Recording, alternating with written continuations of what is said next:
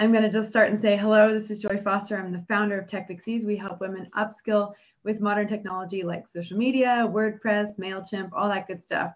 And I had the pleasure of getting to hear Eve Rodsky speak at an Albright event, but I had actually already read her book because we have a mutual friend who recommended to me very highly that I read her book. So when I was in California and driving from California to Arizona, I literally put the book on and I listened to it the whole way, and it was such an amazing book. So thank you for writing the book, Eve. And well, thank you for highlighting being a cultural warrior with me, especially at a really hard part for women's lives, which is a return to the workforce. You know, it's a hard time. Yeah. Tell me about what you're doing before you got into Fair Play.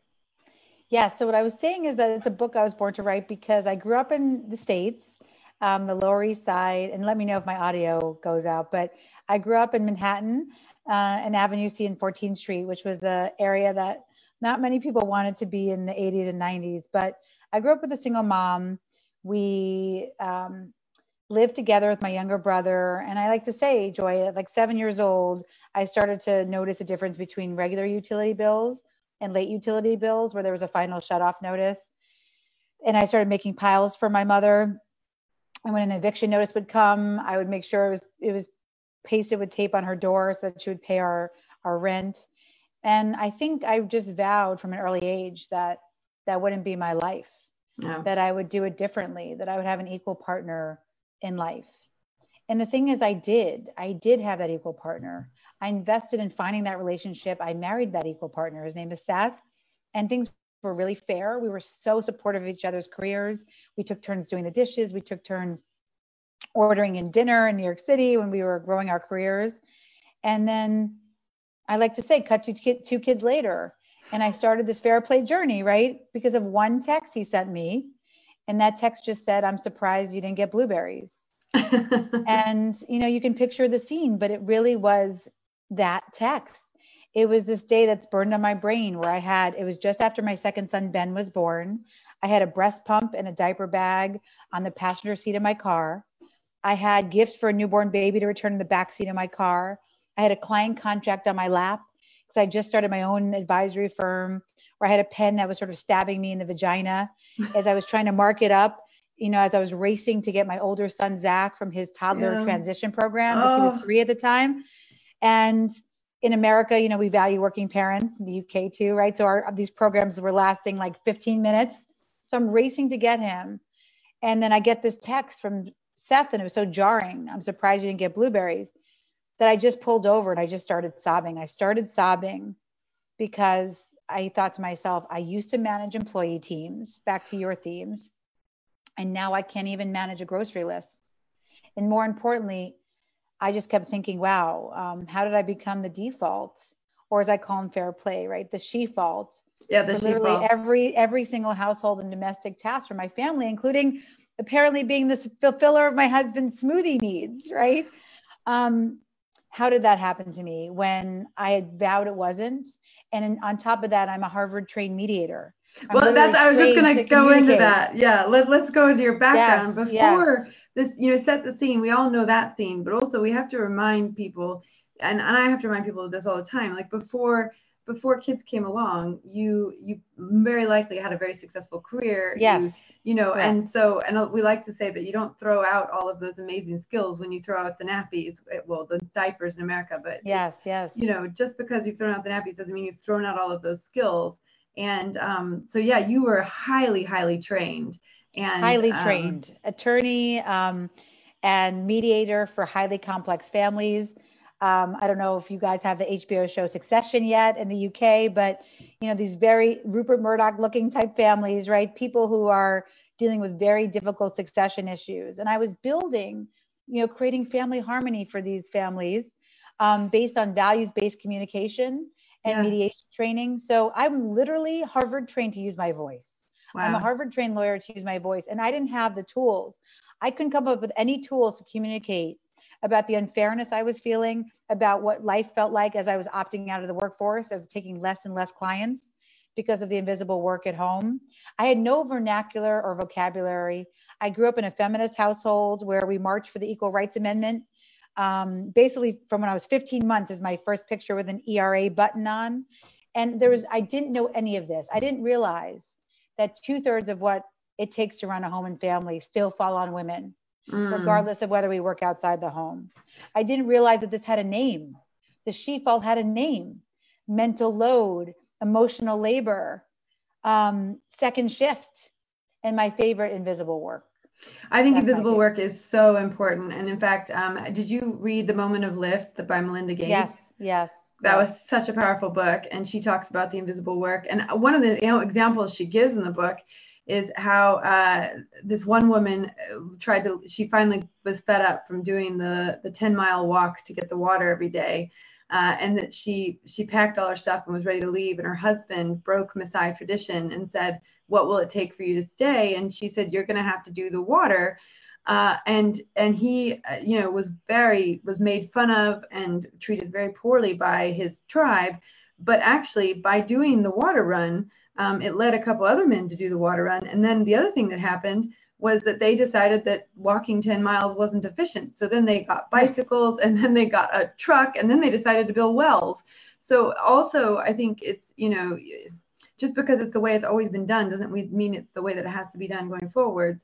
Correct. And just by being in the position where he had to do it, then he realized how tough it was and changed things for the family for the better. Well, not just for the family, for the whole village of Maasai tribes in that area, or that whole tribe. And then she talks about, Melinda Gates talks about when Bill started taking the kids to school, and as suddenly all the other moms said, well, if Bill can take his kids to school and he runs Microsoft, you can take your kids to school. Correct. So it's been interesting. That is it. That is Joy. You hit the nail on the head. It's the value of care. When I started writing Fair Play, I had a post-it note on my computer that I sort of want to frame, and it said, "Go where the white men are." Because exactly what you saw, when power centers start valuing care because they're doing it, everything changes. That's what the science shows. What the science shows is that it's not enough just to talk about paternity leave or paid leave or even pay equity, because it requires individual agency, taking agency in your own home. Otherwise, societal attitudes don't change. It didn't require her in a village, arguing for why water should be gotten from everybody and there should be equal water policies. It took her husband actually walking the walk to the water. And so I think that's the beauty of Fair Play, is that I'm asking us to throw out 50-50, this idea of 50-50 in the home, because I don't understand what that means. I think it leads to scorekeeping and unreasonable expectations and disappointment, and instead replacing it with ownership. Well, I love what you said. Water, take the water. But I loved what you said about, well, in your house, apparently it's the trash. Trash. Rubbish, as we say over here. It started with rubbish. And I think what was interesting about, so Fair Play, right? What is it really about? It's about this finding that after interviewing 500 men and women, including men and women in the UK, was that in a typical well-functioning organization, we own our shit, right? You don't walk into your employee's office and say, "Hey, what should I be doing today? I'll just wait here till you tell me what to do." But so many highly capable men who have just the same executive functioning and multitasking skills as women, there's no difference in our brains, end up having that weird pattern of just waiting until their wives tell them what to do. And so how do you break that? You break that with ownership, the same way you do in the workforce, where you give someone context and not control. And so I like to say everything you need to know about Fair Play, you learn from mustard, right? Because somebody has to know that your son likes French's or whatever your yellow mustard is in the UK with their protein. Otherwise they choke. So you put it on a grocery list, right? You conceive of that. That's called conception, that piece of the project management cycle. Then you have to notice it's running low and put it on a list of everything else you need for the week. That's the project management state of planning. And then you actually have to get your butt to the store to buy the yellow mustard. But the problem is that's the execution stage, and that's where men were stepping in. And that's a major problem for my findings, because they're bringing home the spicy Dijon, the gross kind with the seeds. You ask for the yellow mustard. And then men all over the UK, the United States, Australia, Japan are saying to me things like, well, why would I do more in the home when I can't get anything right? Yeah. And then women are saying things to me. I won't trust my husband with anything important because the guy can't even bring home the right type of mustard. So as a mediator, we often say the presenting problem is not the real problem. This is not about mustard or off-season blueberries. It's about trust and how we start treating our home like our most important organization. Well, there's a couple things that you said in the book that really hit home for me. And one of them was about equal is not always fair and fair is not always equal. So you touched on it earlier, that concept of 50-50 is, you can throw that out the window because 50-50 is pretty much impossible to achieve. And nor should we aspire to do it. But what we should be doing is valuing everyone's individual tasks equally. Correct. And being able to divvy them out in a way that makes sense for our family.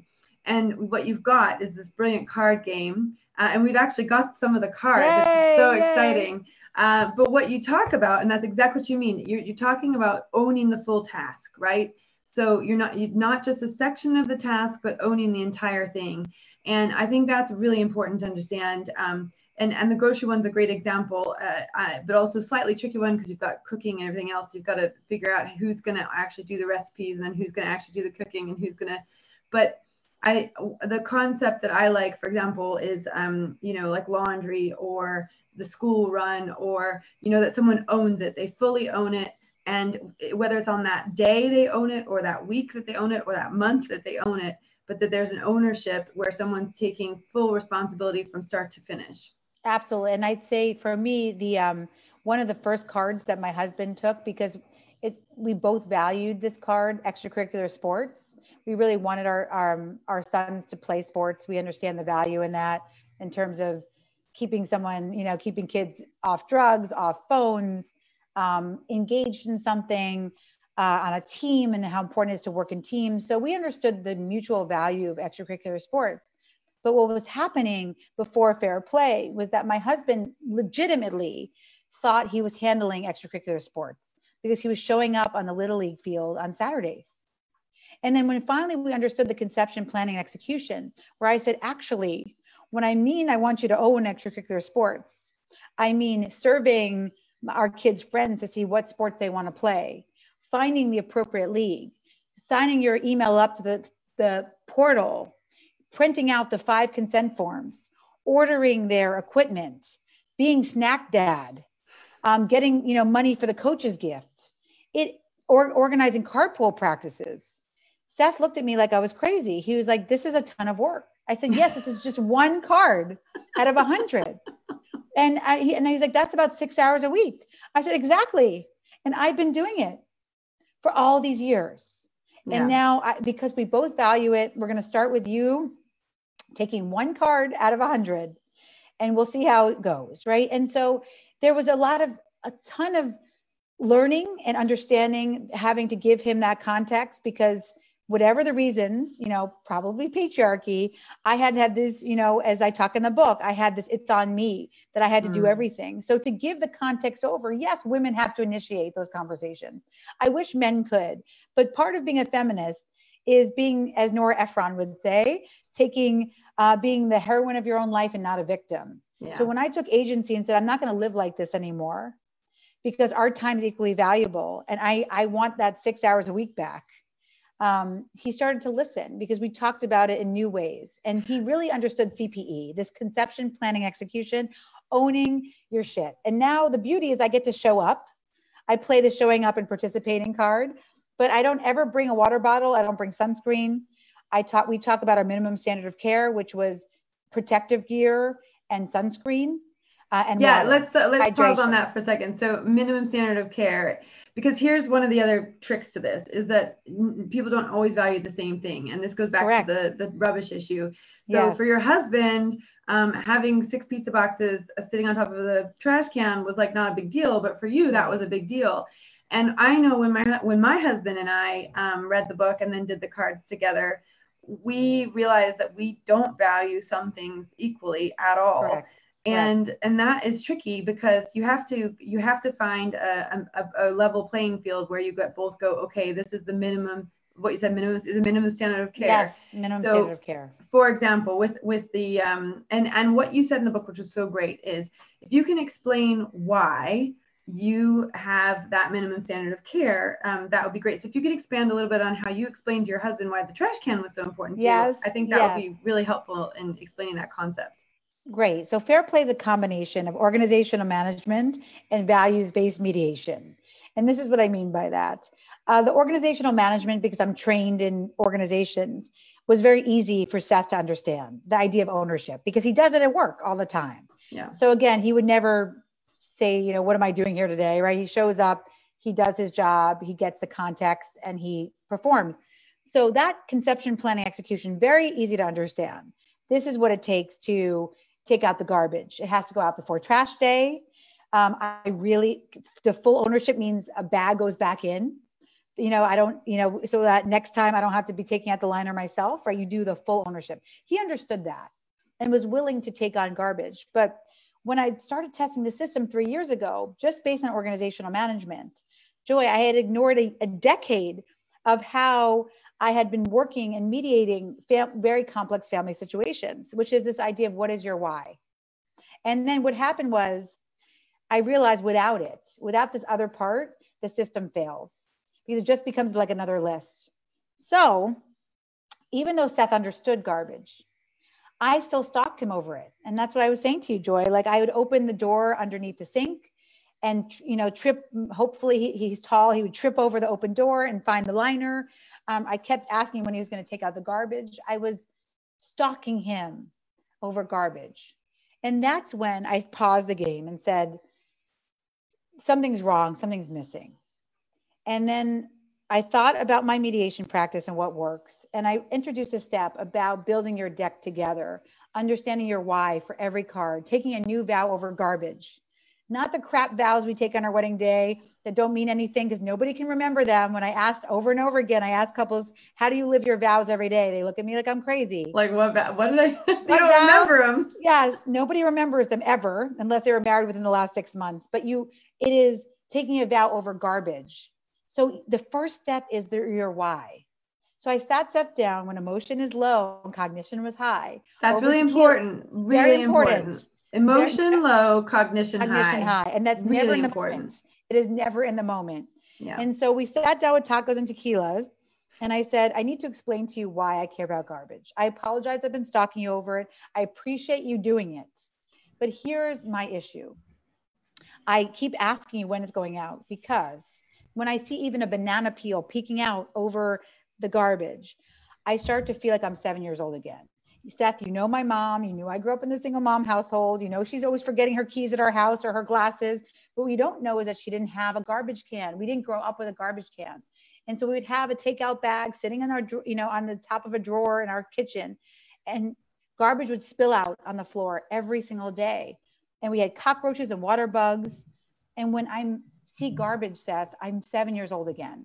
And I can't. I did so much work to get out of that household and to be on my own. And I can't have you send me back there every day. It's not okay. I can't be back there. And then Seth was able to say to me, I didn't know that. And I appreciate you saying that, but I grew up in a privileged household. Garbage was taken out for me. I slept on pizza boxes in my fraternity. I didn't even have a pillow. Like I don't really give a shit about garbage. So Joy, what I like to say is what happens when you're so divergent and your values about something that you have to do every day? Well, what happens is that 30% of us are divorcing over the unfair division of labor in the home. Or women are saying to me all over, well, in the time it takes me to tell him what to do, I might as well do it myself. That's a terrible long-term argument for women, especially if they want to stay in the workforce or they want to return to the workforce. Or they want to stay married. Or they want to stay married without resentment. So finally, married without resentment. That's a great way. What happened? So what happened? So is Seth going to become extra garbage man because I said why? No. But what he did understand was that we could come up with a minimum standard of care, that same thing that works in our medical system and our legal system, originated in the UK with a tort system there, and say, what does our reasonable person do? We've been doing this for 200 years. What does a reasonable person do? It's how we adjudicate all of our tort issues. What is a minimum standard of care for society? Well, it's going to look different in every community, but for Seth and my family community, it meant that garbage went out once a day. And he said he'll put it in his calendar like a work appointment. It'll happen when he gets home, but I can never mention the word garbage ever again. And so that's what happened. It was like a miracle, Joy. Garbage started going out every day when Seth got home from work. And we didn't have to have these giant micro decisions or fights over it every single day. And it was like, it was as miraculous to me as when the Moses parted the Red Sea. I mean, very miraculous. Yeah, that's so, I love that story, which is why I wanted you to tell it because, and I have to tell you, I've got all these comments coming up. So Michelle Evans says, I'm getting this book and I'm making my husband read it too. Yes, Elaine please. Graham says, I just downloaded the Kindle edition. Now, ladies, just so you know, don't completely get all of your cards out yet because we are actually giving away a couple copies with the cards. So if you want a copy, make sure you tell us in the comments. And we'll be drawing your name out of a hat and we'll send it to you. So if you're watching this live, that's one of the big bonuses. You can win a book. And if we have any left over after the live, we'll definitely be letting people vote to, or at least put their names in the hat to get one of our last few copies. I'm sure we're going to get wiped out. You can see I've got a few copies behind me. Eve was so generous with us. This is a book that every woman needs to read, but also every man needs to read too. And you've had a lot of men read the book. Yes. And Michelle just says, want. I think Michelle wants to win. Kate Staunton wants to win well, too. Michelle, I will get you a copy. Anybody who wants an extra copy of the cards, they're not commercially available, but we have them from special our publisher still. We'll get them to you. Everyone's entering the draw now. Okay, yes. I've seen a whole bunch now. So we got Philippa's in there, Marianne's in there. Philippa makes a good point. She says, I'm scared of my husband reading it. I think he does more than me. Now it's actually never happened. Well, who said that? Well, Philippa just said that, but Philippa. So by the way, Philippa, that's going to keep you married. So what I'll say is you're a cultural warrior. So actually the beauty of something that happened was my editor wanted me to introduce gratitude into the system. Like, thank you for doing this. And what women would say to me is, I'm not thanking my husband for working. I make his life, right? And the men would say to me, I'm not thanking my wife for doing the dishes. Like, I work 12-hour days. Gratitude doesn't work as an input, but it works as an output. And Philippa, I think by you and your husband, if you see that you have a pretty even division of labor, you can become doing less of more, even more efficient, because you're starting with a position that is so, data shows you're starting from a position that is so correlated with you having a long-term marriage and a happy life, that it's only can get better. Well, and I will say, Eve, so I did the book with my husband, and one of the there's two types, right? There's the grind cards, which are the day-to-day tasks that you like everyone has to do. Like a good example of that is washing the dishes or making food, just all the grind tasks, the tasks that people don't really want to do. And so when we sat down and did it, it turns out that my husband did hold 11 of the 15, was it 15 grind cards? 30. So, but then we had the value. So we only valued 15 of, I can't. Oh, right. So whatever you valued, right. Your deck is going to be smaller. Exactly. Yeah. So we got our deck down. It took us a while to get our deck down. So the deck is the playing cards, and you have to go through and decide what you both value. Yes. And then there's certain cards that you value, the other partner doesn't value, and you have to decide whether or not you're going to hang on to those, really, because I think one of the biggest things I realized is there's quite a few things I value that he doesn't value that I hang on to, and I go, hey, I'm doing all these things, but he doesn't really value those. But when it did, what was one of those in example? Calling family.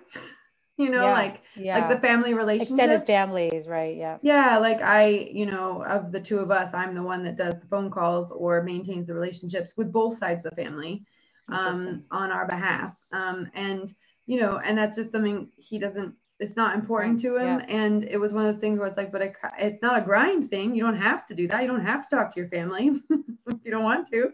But, I thought that was important. I loved how you talked about gratitude and you gave people grace to kind of, neither you or your husband valued like thank you notes, but you valued gratitude. So you decided that at birthday parties, you would stand up and say, yes, thanks everybody. We love the gifts, and you're not going to get a thank you card from us because, we don't do that, but we value the presence and we value your presence here physically. So, I took a lot from that, but when we did the grind tasks, like the dishwasher and the school run and the food prep and the shopping and the laundry, I mean, he really was holding most of them.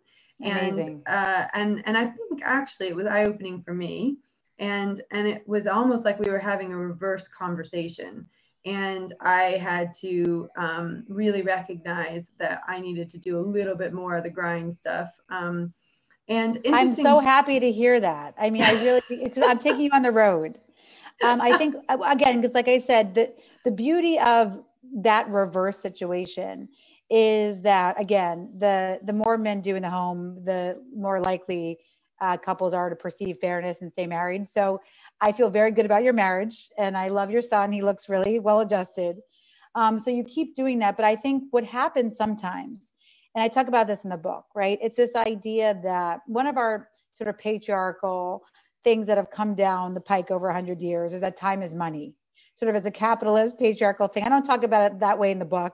I talk about it in a more accessible way, but it really is the truth. And so what happens is I ask a lot of men, do you believe an hour holding your child's hand at the pediatrician's office is as valuable to society as an hour in the boardroom? And it was hard, especially for men, to answer yes, maybe not your husband. But sometimes I think what happens is that we all fall victim to that care isn't valuable, right? We have all these, there was all these ads that came out a couple of years ago that said breastfeeding is free. Well, no, not if you actually count in women's time, right? Because it's actually not free at all. It's probably actually more expensive than formula. But it's this idea that care isn't valuable. And so if we fall into that trap ourselves, and sometimes when our husbands are doing more of the daily grinds, and we may not even see it either.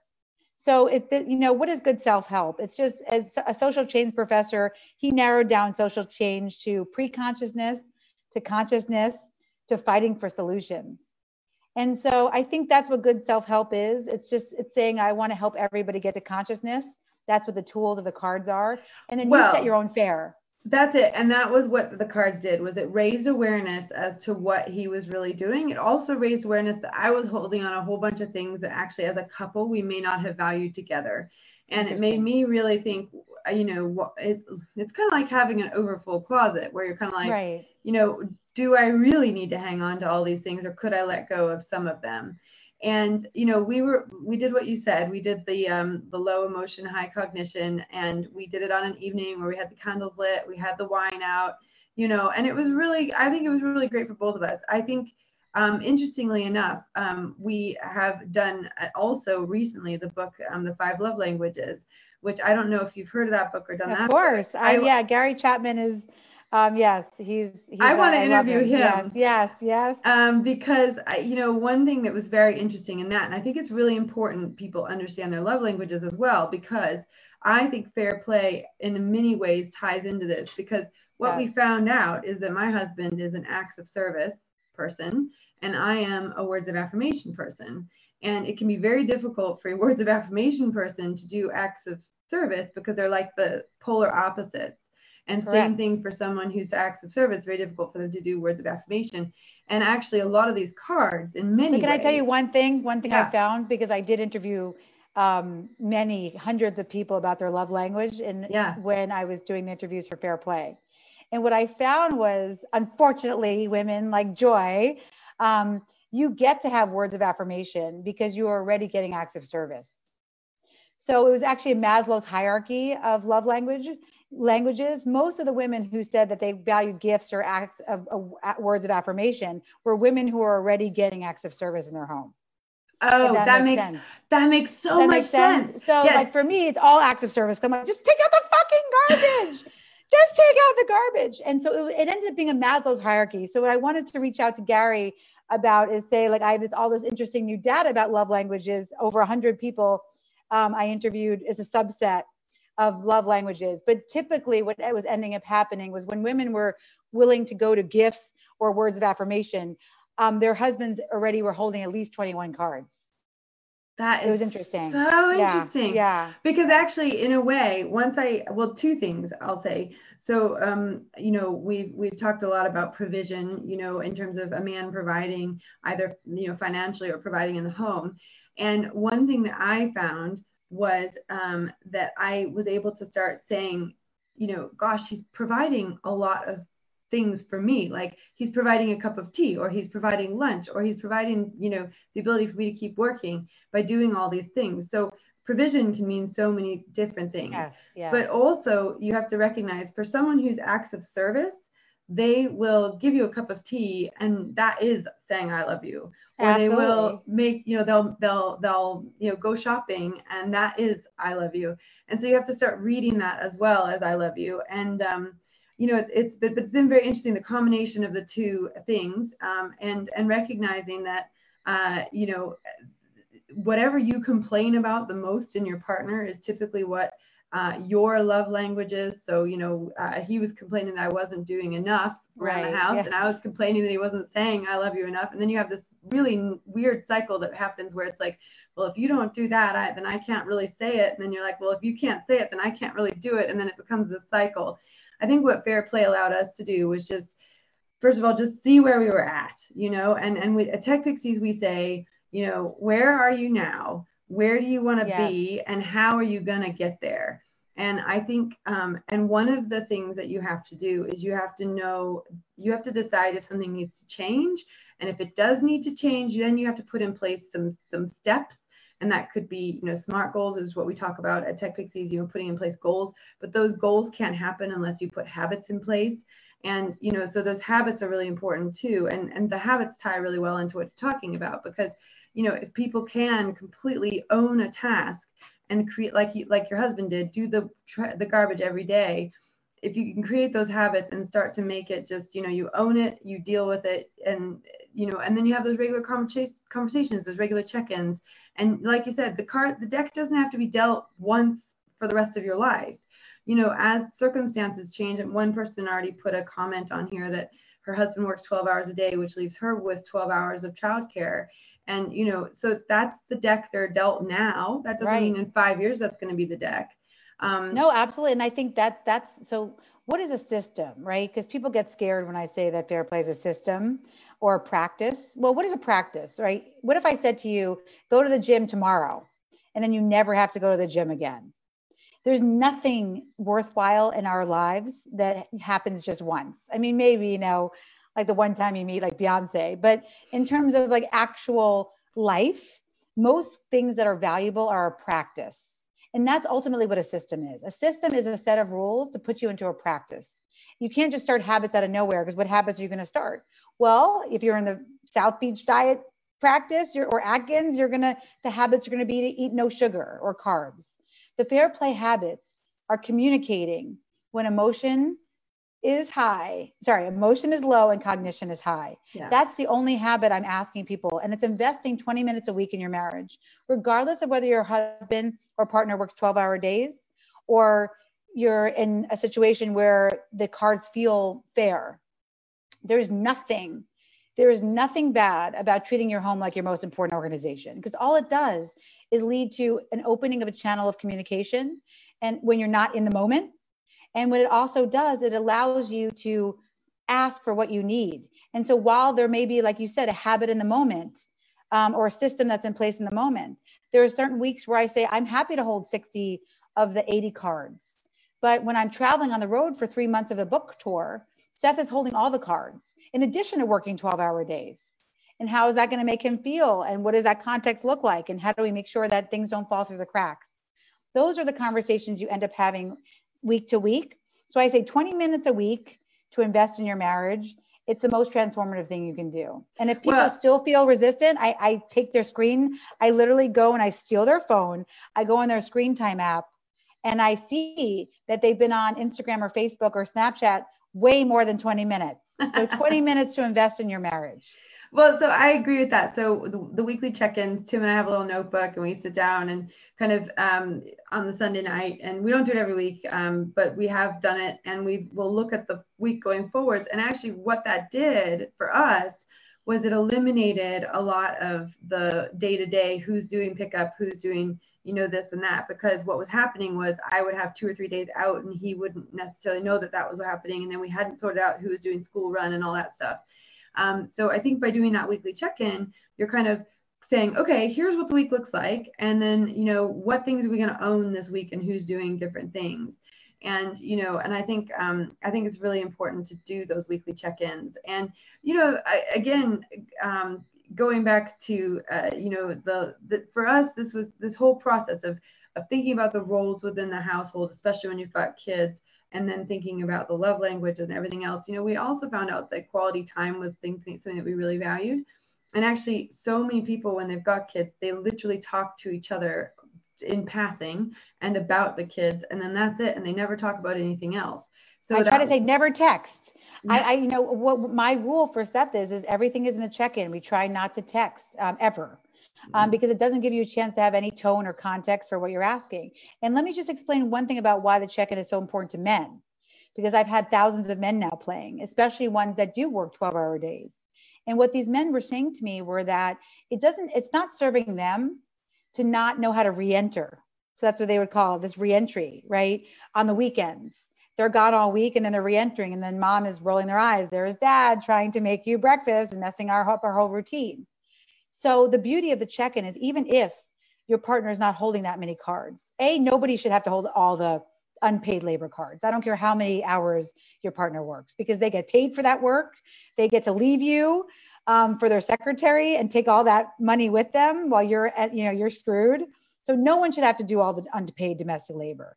But what happens is that when you get to do these check-ins, even if you're the one holding it and you're mostly giving context for why things are happening that week, men are saying to me, I have a role now. Even if it's the context for why she's taking the kids to the doctor. Now I understand why, because his adenoids have been acting up for 3 years. And I thought it was just a sinus infection. I didn't realize it was recurring. All these things that they're getting context for. So it actually is very, very helpful to men who are even the ones who are the primary breadwinners, who are out of the home a lot. Well, and I think it's really important. You did say men read the book, and you had the story you told it's not actually in the book, but you told a story at the Albright about a man who got on a plane. Is that right? Can you tell that story? Well, there's a few amazing ones, but one was from my friend's husband, who's a management consultant, and he's on the road all the time. And he read the book, and she sent me a text that she screenshot from him that just said, I read the first 100 pages of Eve's book. I wish I had read it 10 years earlier. I wish I had been a better partner to you. I'm sorry. And it was so powerful, because I don't know if he'll take on that many more cards, right? But what I do understand now is that he's starting to value care. Yeah. And there's so many men like that who are valuing care. I had a client who called me and said, this is a new story, Joy, because it just happened that I haven't shared with anybody, but live on Tech Fixies for the first time. Yes, live. But it was such a beautiful story. He calls me and he says, I have to tell you about this funeral I went to. And again, like I told you who my clients are. My clients are people who have to have 150 million in their foundation to hire me. They are very high net worth individuals. So he says, I just want to tell you about this funeral. I went to my colleague's funeral, who's also another big tech person in Seattle, worth a lot of money. And he said that the funeral's packed, colleagues, family, and his daughters were the first to speak, and they're all standing in a row, and they get up to the podium, and the audience in the church gets quiet, and then the first daughter just starts reading a poem. And you're not really sure where she's going with it, and you realize it's a sonnet. And then the second daughter comes up and she reads a sonnet, and the third daughter comes up and she reads a sonnet, and you realize that these were the poems that he was writing to his daughters as a tooth fairy. And he was so moved by this, because he knows the point of fair play, right? Is to get men, even if they believe that their time is worth more than their wives because they make the money. That really, he said at the end of his life, this man, nobody talked about his money or his business, but they were all so moved because he chose to be the tooth fairy for his 3 daughters. Yeah. I mean, that's really what life is, right? It's about how we connect is who we become. And what do we value? And sometimes we lose sight in that in the day-to-day minutia of decision fatigue. Well, and one thing, and I think this is really important we touch on this, because one thing that happens if you take the whole weight of everything for the family, including the mental weight of it. So you've got the physical weight of, I've got to do the laundry, I've got to do the shopping, I've got to do the cooking, I've got to do the school run, I've got to do the homework, I've got to do the house cleaning, I've got to blah, blah, blah. There's so many things you can take on. But what that does is it crowds out all space whatsoever for yourself. And when you do that, you lose yourself. And so what happens very often in a lot of the work we do here at Tech Pixies is rediscovering yourself, because so many women lose sight of who they are and what they wanted to accomplish in life because they don't have time to think about themselves.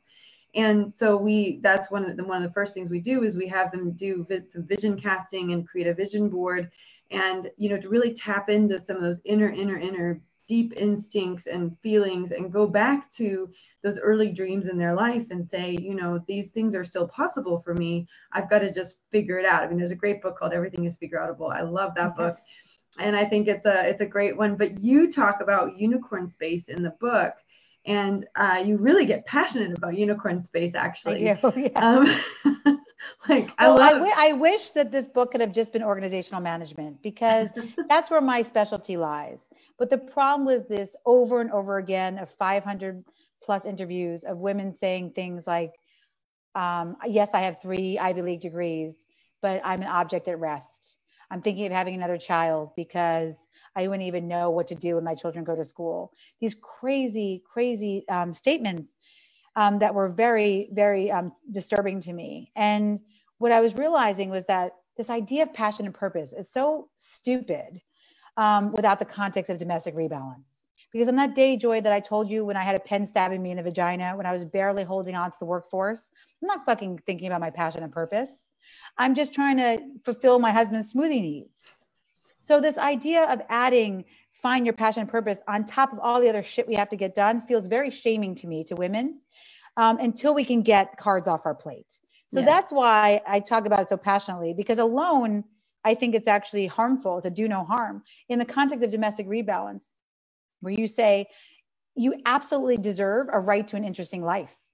You deserve to be interested in your own life. And when you stop being interested in your own life, it's a huge fucking red flag, not only for your identity, but for your health and for your longevity. And there's too many links to mental and physical health problems, including insomnia, autoimmune diseases, when women lose that core of who they are. But the problem with society is, when do we stop seeing women? Well, we disappear in midlife. If you look at Us Weekly, I love looking at Us Weekly. Basically, we see women until they're maybe their second child's baby shower. And then we disappear. Because society tells us the after already happened, right? When do we ever see the after? It's just happily ever after. What the fuck is the after? Tech Pixies is helping people discover their after. Yeah. And I think that's why I love your work so much. Well, I love your work very much. And I think, the unicorn space really hit home for me because when we set up Tech Pixies originally, we were teaching women skills like social media.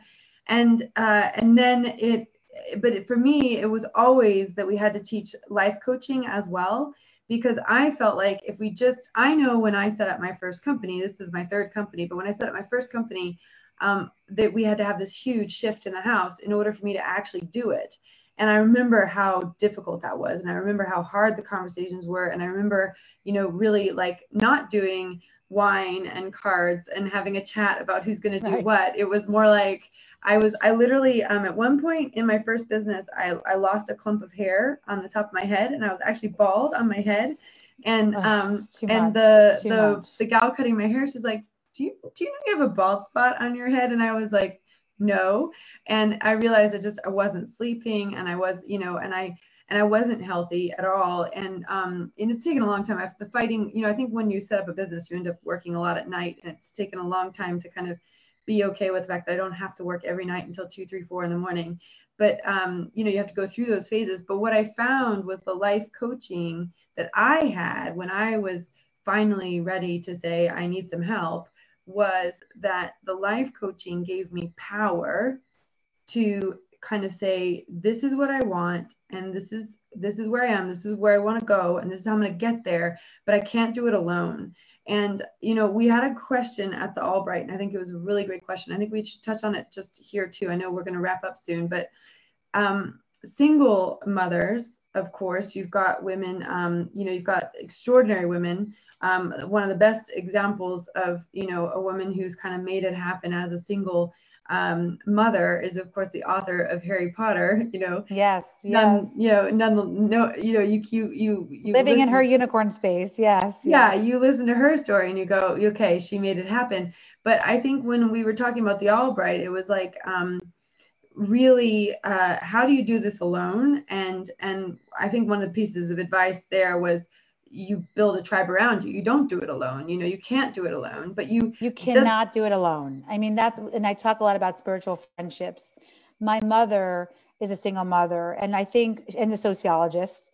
And I think look, there's solution privilege in the game part of fair play. I'm asking you, if you have the privilege of having a partner, you're going to play for domestic rebalance.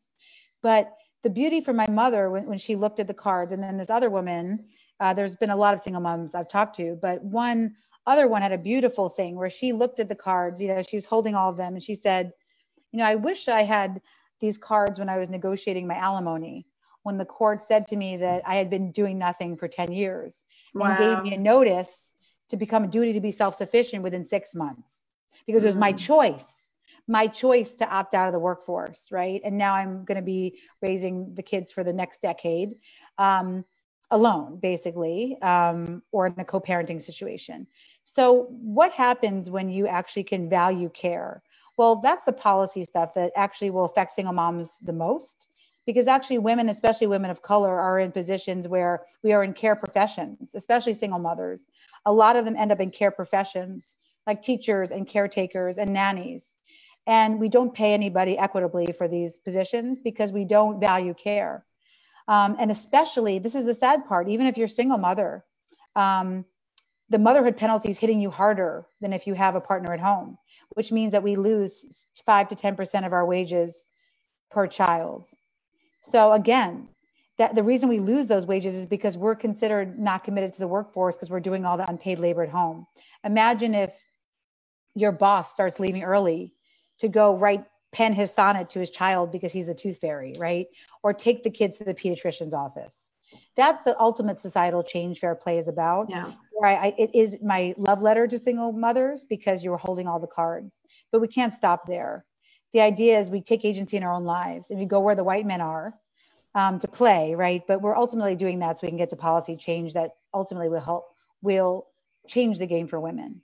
Well, and I think, we have, when with Tech Pixies, one of the big goals is to upskill women with a higher skill set so that they can get out of roles where they aren't valued financially and can move into roles where they can get paid better. And there's still a lot of work to be done there. We have a gender pay gap for sure in the UK that needs work. But what we find is if a woman is confident with her skill set and confident in herself, those two things are a powerful combination. Education, leads to confidence, and confidence leads to satisfaction. That's a cycle we really believe in here at Tech Pixies. So I hope women educate themselves with fair play. And of course, we're going to be drawing some names. There's some really, as you were reading that, I almost started crying. There's some really sweet comments here. Someone says, I needed to hear that so much. Thank you. Love this woman. I'm actually crying. I'm crying too now. Thank you all. We are all spiritual friends. Well, I think that's what it is. Like I don't hammer it over the head, but what you'll see in fair play is that almost every chapter intentionally has women in it, because this is our spiritual. Joy, you're a spiritual friend. You were a spiritual friend when you came up to me that night and you introduced me to your to Susie. Oh yeah, Susie and Anna. But it's this idea that, and this clergy said this to me, right? A spiritual friend is somebody who wakes you up from your slumber. So one thing I'll ask you to add to your Tech Pixie life coaching is something I found highly valuable, which is that when a lot of women say that they may not know the skills that they have, or that, again, like all of us who are barely holding on to our lives after kids, one of my favorite exercises to do in the beta testing phase was to ask women to have a spiritual friends lunch, which is where I said you have to invite 3 friends to lunch. And what you're going to ask them to do is to tell you what they see in you. I love that. And it's a very beautiful exercise. And they'll say things like, well, you've always been an advocate for equal pay because you're always talking about that. Or, we had a spiritual friends lunch with one of my friends who, really wanted to get back into work, but didn't want to be a teacher anymore. And I've never met somebody who is more beautiful in how they make their body art. And so we said, you have to do this for other people. You have to become a personal shopper. Your art on your body, the way you put things together, whether it's from Zara or H&M, like you make people look beautiful, and you can be paid for this. And so she started last year, and now she is a personal shopper. She's on her 6th client. Her husband's an orthopedic surgeon. He's so proud of her. He's taking the kids to school in the mornings because she does most of her shopping from 8:30 to 12. And it's just beautiful. It doesn't mean she's ever going to be paid the same as him, but he's so proud of her for stepping into her full power. But it really took these ideas of the spiritual friends, where sometimes people can see things in you that you may not see in yourself. It doesn't mean everybody's a spiritual friend. Yeah. Find those people don't want to hold you down. Well, that's like, I want to, yes. We actually do have it in the course. It's called spiritual texts. Well, I'm throwing that on now. But what we do is when they're creating their vision board, we say, if you're having a hard time coming up with the 3 words that describe you, I want you to text your 3 best friends and say, what word describes me? You tell me what word describes me, because I'm trying to create this vision board. And it's so sweet, because they're so nervous about texting their friends and saying, like, text me back and tell me what you think about me, because they're nervous about what they're going to get back. But if it's someone who truly loves you, they're going to come back with all the beautiful things. And I love to talk about the Dove commercial. Do you know the Dove commercial?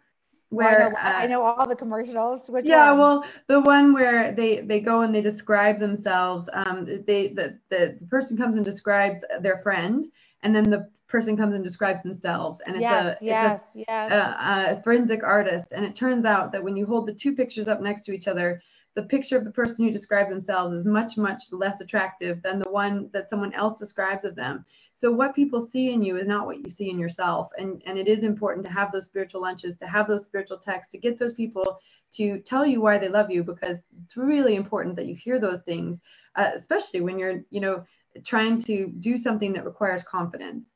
And, and it's not that you can get all of your confidence externally. You have to find confidence internally.